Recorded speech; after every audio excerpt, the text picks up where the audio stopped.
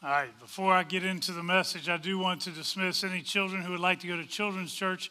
Miss Amy is standing there at the door to my left and your right, and she would love to see the kids with her. I know some have already met her out in the hallway, and they have actually been a very fruitful ministry over the past month and a half or so, in particular, as we have seen a great number of them receive Christ over that time period. And if you get a chance, they've been doing a bunch of renovations. They're not completed, but if you get a chance, go over there today just to look and see what they've done. It truly is incredible, and it looks fantastic. So I also want to take a moment, and this is not something that we normally do, but it's Easter, so we do extra stuff. And someone has placed these flowers here today in memory of T. and Ollie Voiles and Ed and Martha Craig, and in honor of Eleanor Waring and Sue and William Serbach. They are placed by Charlotte Shirley and Kay Seegers this morning. So I just express appreciation to the family for that. It is very much appreciated. It is a blessing to be able to worship and celebrate the Lord. We had a great sunrise service this morning. And again, I think I mentioned earlier, we were right around 100 people or so for that. And it was a great time just to be able to worship the Lord. It is so much warmer in here than it is out there. So I'm sure you're appreciating that. By the time I'm done, I'll be wishing I was outside probably, because I get hot up here every week anyways. He is risen. He is risen indeed. That has been the cry of the church for nearly 2,000 years, and it still rings true today. He is still risen. He is still alive. Jesus is the risen King. He is victorious over death. He is recognized by his disciples, validated by the scriptures, and enthroned over all of creation. That truth changes our faith, our theology, and it ought to also change our lives. The resurrection also changes very practical ways that we live. The resurrection isn't just a doctrine to believe, but rather it is a truth that should change everything about our behavior. Luke 24 addresses this very well, and today that's where we're going to spend some time in his word.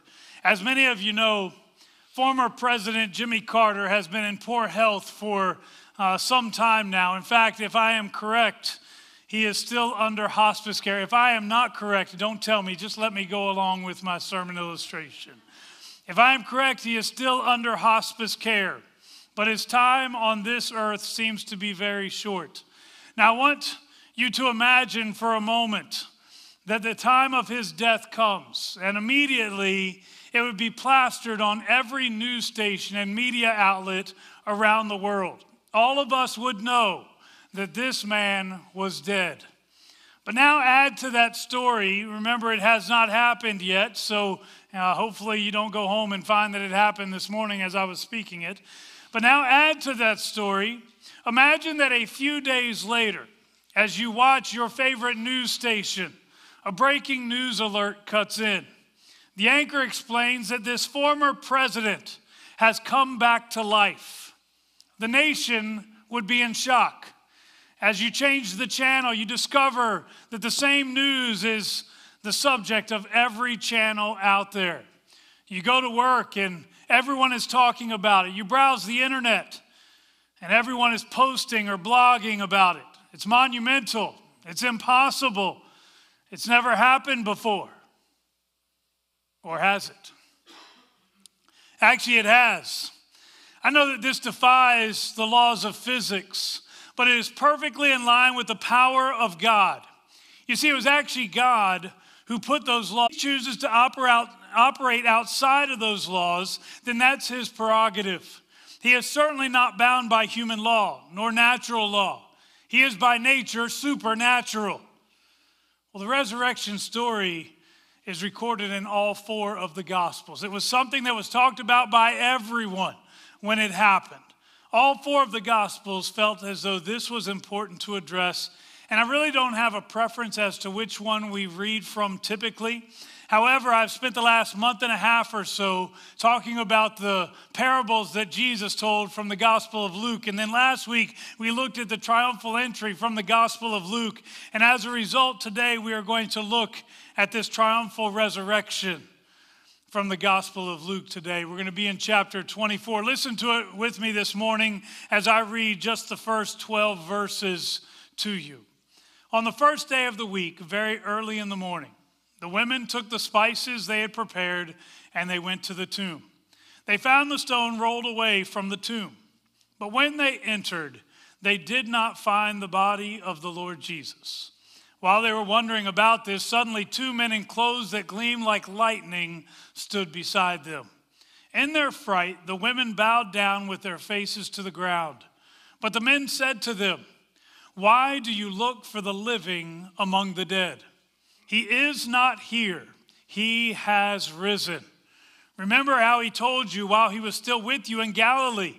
The Son of Man must be delivered over to the hands of sinners, be crucified, and on the third day be raised again." Then they remembered his words. When they came back from the tomb, they told all these things to the 11 and to all the others. It was Mary Magdalene, Joanna, Mary the mother of James, and the others with them who told this to the apostles. But they did not believe the women, because their words seemed to them like nonsense. Peter, however, got up and ran to the tomb. Bending over, he saw the strips of linen lying by themselves, and he went away wondering to himself what had happened. In the verses that would follow, we see that there is much more to this story, as Jesus would appear to multiple groups of people, each time confirming that he truly was the resurrected Messiah. And what an incredible day this would have been. By the way, it was really important that he appeared to multiple individuals, because if one person has seen the resurrected Christ, everyone else will deny that they know what they're talking about. Can you imagine me out golfing and I got a hole-in-one by myself? And I go back and I tell everybody about it. Yeah, I got this hole-in-one. It was great and nobody was there, but I got a hole-in-one. I wonder how many people are going to believe that. Well, y'all believe me, hopefully, so maybe y'all would. But the reality is, the vast majority of people who don't know me are going to look and they're going to say, well, it probably didn't really happen the way he said that it happened. It's not just one individual who sees the resurrected Christ. Clearly, this was turning into a great day, but it did not start out that way. As you can see here, these ladies had no anticipation that something incredible was about to occur. In fact, they are merely going to complete the burial rituals that were required in that day. As each individual was buried, they would typically be wrapped a certain way, and then they would have oil anointed on them, and then they would be left in the tomb. And they would stay there. Nobody's coming out because they're not coming out. The reality is, death stinks. So that tomb would stay closed, and nobody else would go in there. But on this particular occasion, these ladies were not able to complete the burial ritual on the Friday of Jesus' birth, as his death took place too close to sundown. Well, they couldn't do it on the Sabbath either. That would have been Saturday. That was against their law. The Jewish law would not allow them to go and to perform these rites then. So here they are early on Sunday morning, just going through the motions, doing what they had to do, doing what was expected of them. I won't go too much into their state of mind for these ladies, as I touched on that already in the sunrise service this morning.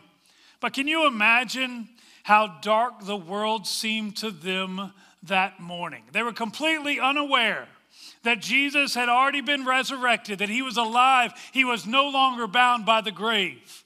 Can you imagine how dark that morning must have felt for them? Jesus is more than just some popular figure to them. To them, he is someone whom they have loved.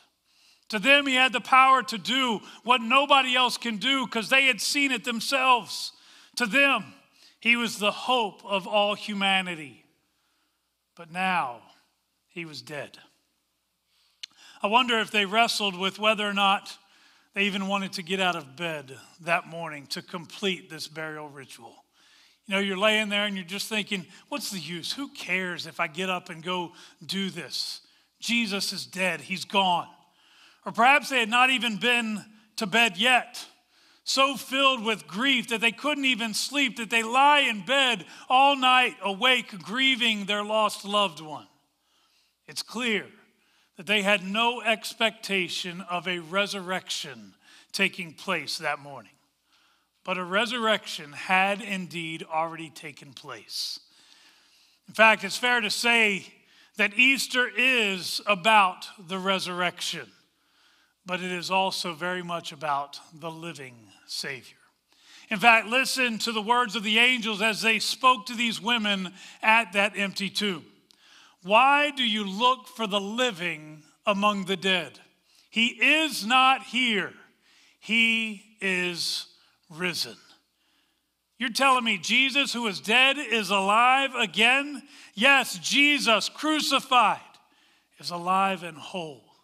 And in the hours ahead, we see that others will personally experience this resurrected Jesus. We're not going to read the entirety of the chapter, but the next group we're introduced to is a couple of travelers who are walking down a road. And as they walk, they're talking about the events that have taken place over the past few days. And suddenly they're interrupted by another traveler whom they do not initially recognize. It's the first day of the week. I know for us, we think, well, no, it was actually on Sunday. That's still a day off. Actually, no, in their culture, the Sabbath was Saturday. That was the day they typically took off. Sunday was the first day of the work week. They're also coming out of the Passover celebration, meaning that there's likely much work to be done. These guys are on their way to a town called Emmaus, but there are also so many distractions for them on this walk. Perhaps for them, they were going just to do business, and this is just a random conversation. They can't help but talk about the things that have taken place during the Passover break. And then this stranger walks up, seemingly not having a clue about the crucifixion and the supposed resurrection that these ladies have already begun to talk about. And so they begin to share with him all that has taken place. But in an instance, the tables are turned in this conversation. Suddenly, the student becomes the master. He reminds them of the things that Jesus had taught. He reminds them of the things that the prophets had proclaimed. And then he reminds them of the things that Jesus had done, even breaking bread with them. And it was at that moment when this individual began to break bread with these two travelers that they realized that this was not some random traveler on the road with them, but rather this was the resurrected Jesus himself. And as soon as they realized it, suddenly he disappeared. But he had appeared to two more people. So what do you do with an encounter with the resurrected Jesus? The women who encountered the angels at the tomb, or in the Gospel of John, it was the resurrected Christ that Mary Magdalene encountered at the tomb. That's the one we read from in the sunrise service. And now you have these two travelers who they have encountered the resurrected Christ. What do you do with that encounter? You go and you tell somebody. You're going to keep that quiet?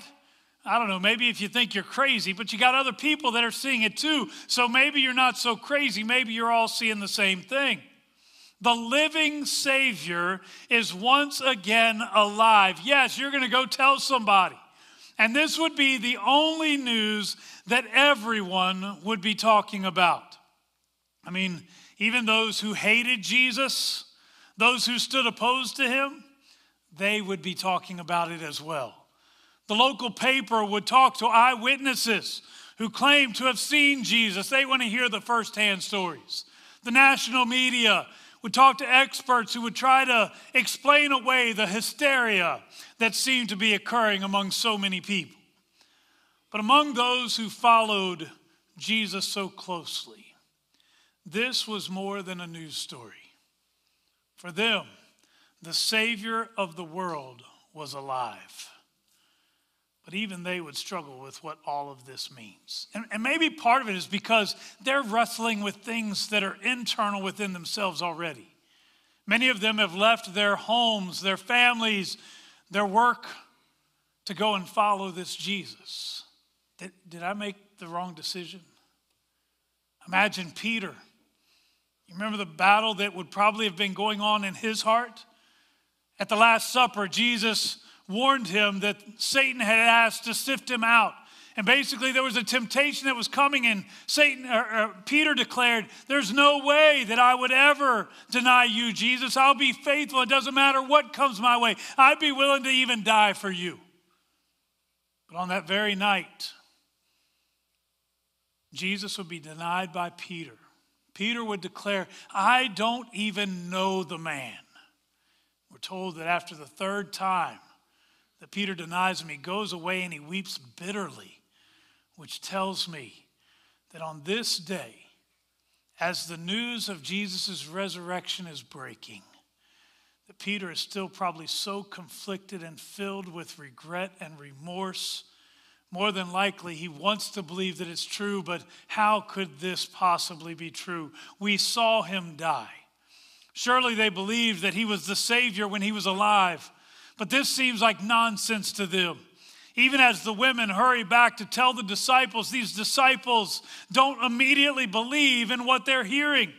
Perhaps they questioned whether these ladies have been too blinded by their grief and now they're simply imagining things. It does tell us that Peter ran to the tomb to see for himself. I do find it humorous, but the Gospel of John, obviously written by John, tells us that Peter was not the only one to run to the tomb. In fact, John ran with him.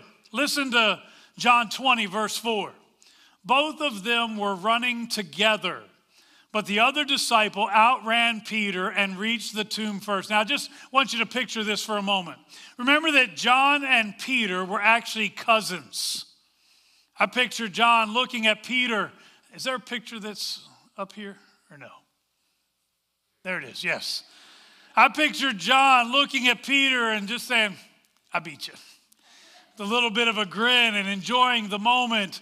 I almost picture Peter saying, well, nobody's going to know about it. And then John writing a book about it.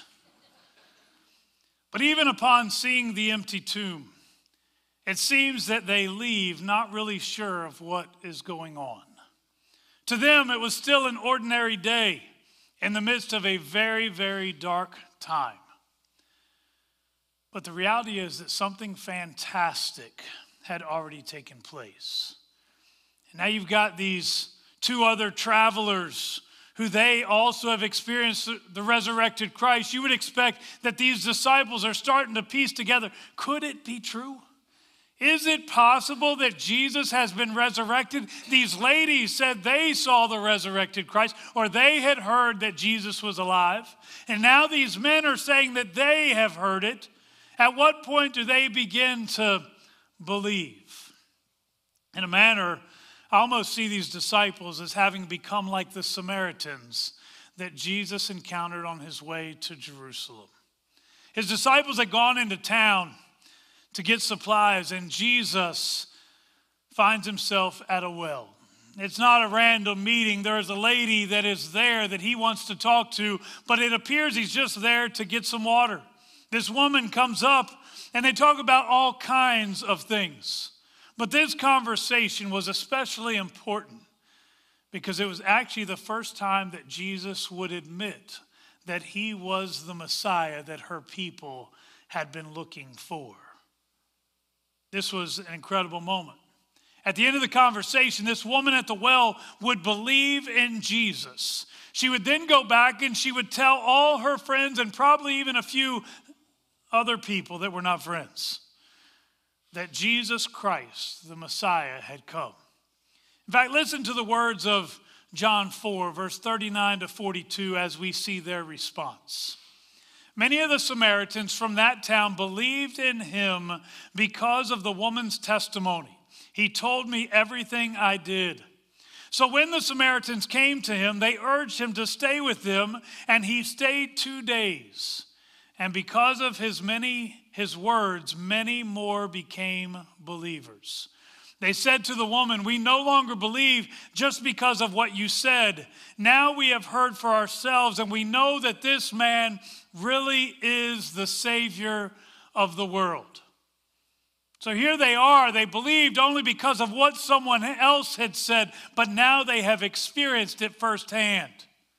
Now fast forward to the story of Jesus' resurrection.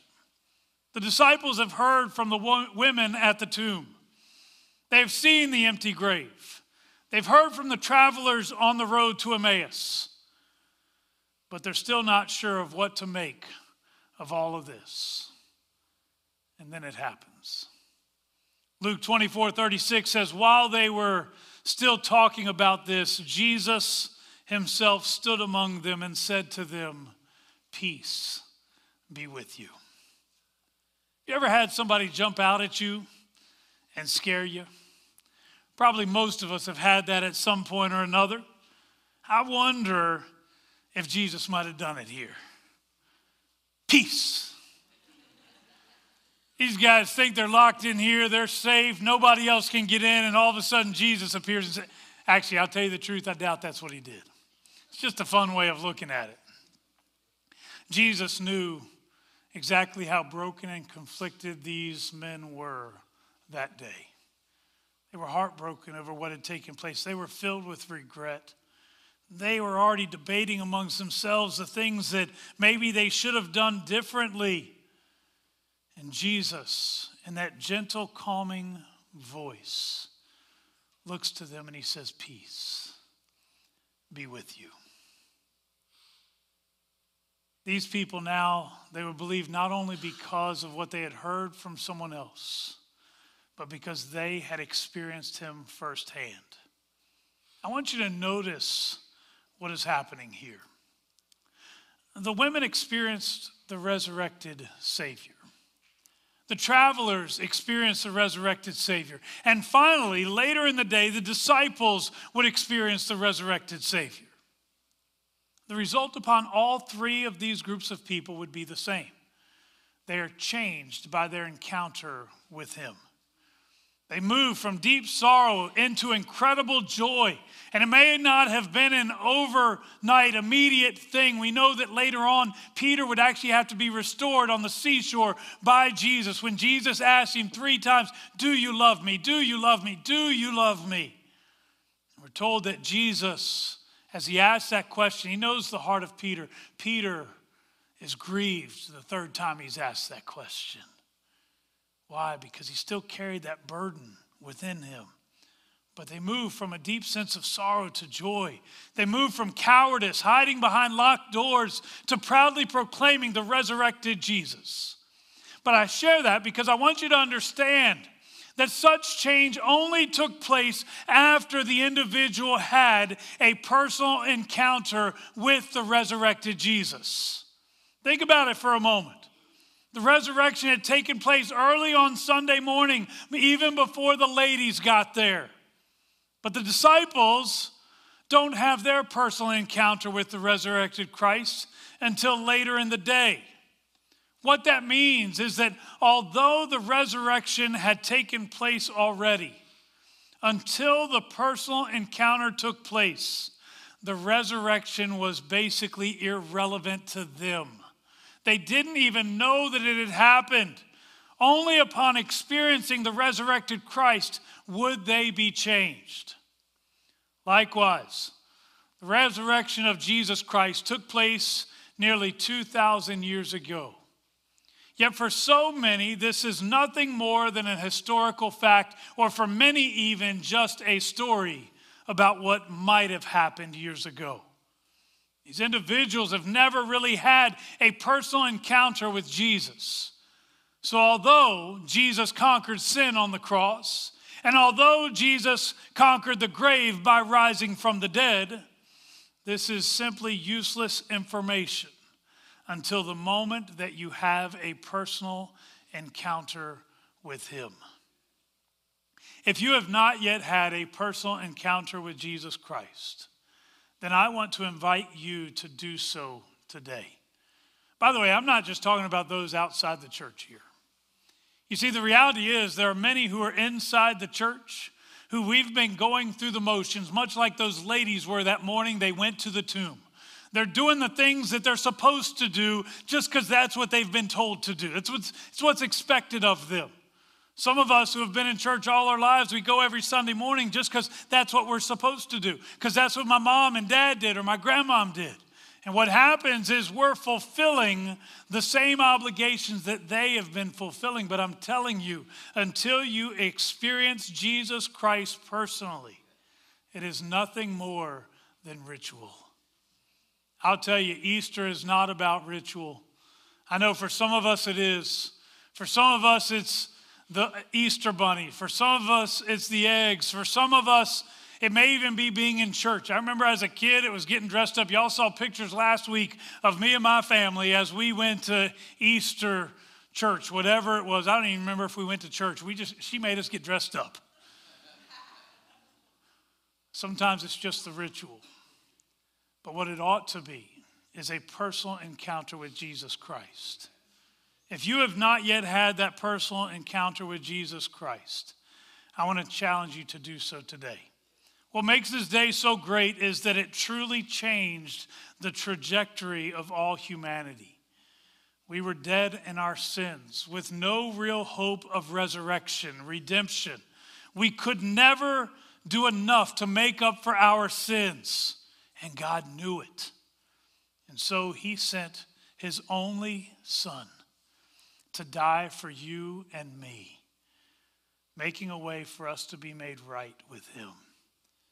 The only thing he calls us to do is to come before him, to confess our need for him, and to allow him to be the Lord of our lives.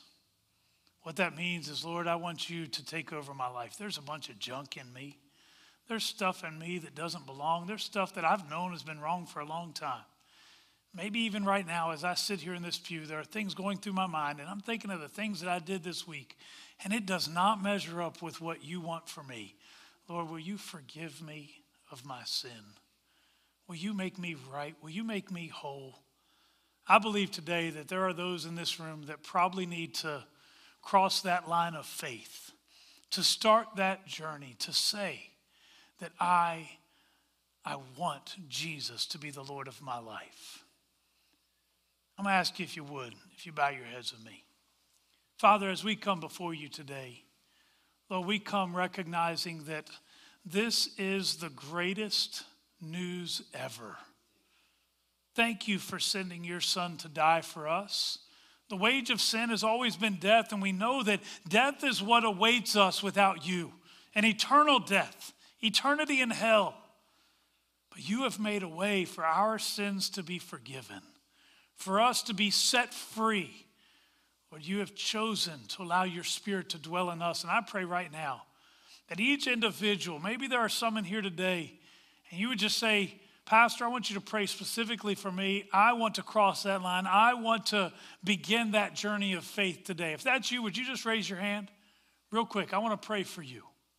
Thank you, thank you, thank you. Father, right now I pray that each individual that has just raised their hands, I pray that you would cleanse them from all unrighteousness. You tell us to confess our sins, and you are faithful and just, and you will forgive us of our sins and cleanse us from all unrighteousness. I pray right now that as they quietly, just between you and them, as they confess their sins, I pray that you would forgive them and that you would cleanse them entirely. Lord, I pray that right now you would fill them with your Spirit. Lord, I pray that from this moment forward, as they walk out of this place, they will walk as those who have been redeemed by the blood of Jesus Christ. But to know that death is no longer the end, because the resurrection tells me there is life to come. Father, I pray that we would be able to walk out of here with the very same peace that those disciples had after their encounter with Jesus. Peace be with you.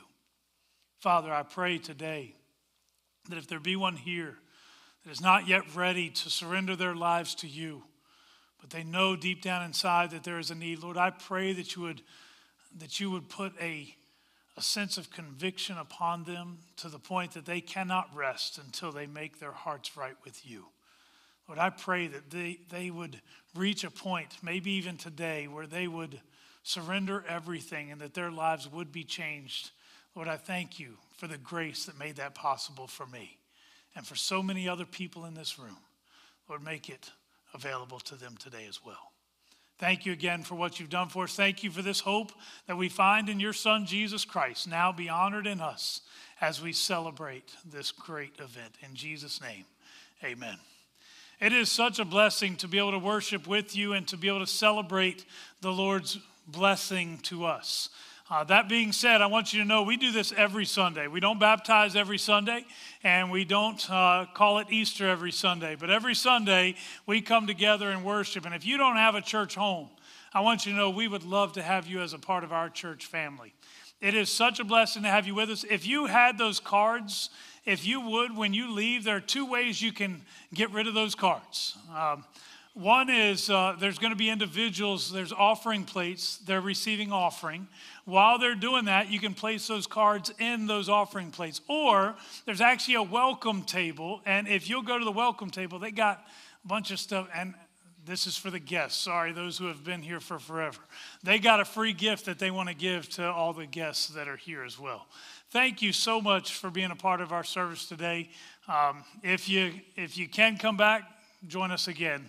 Go in peace.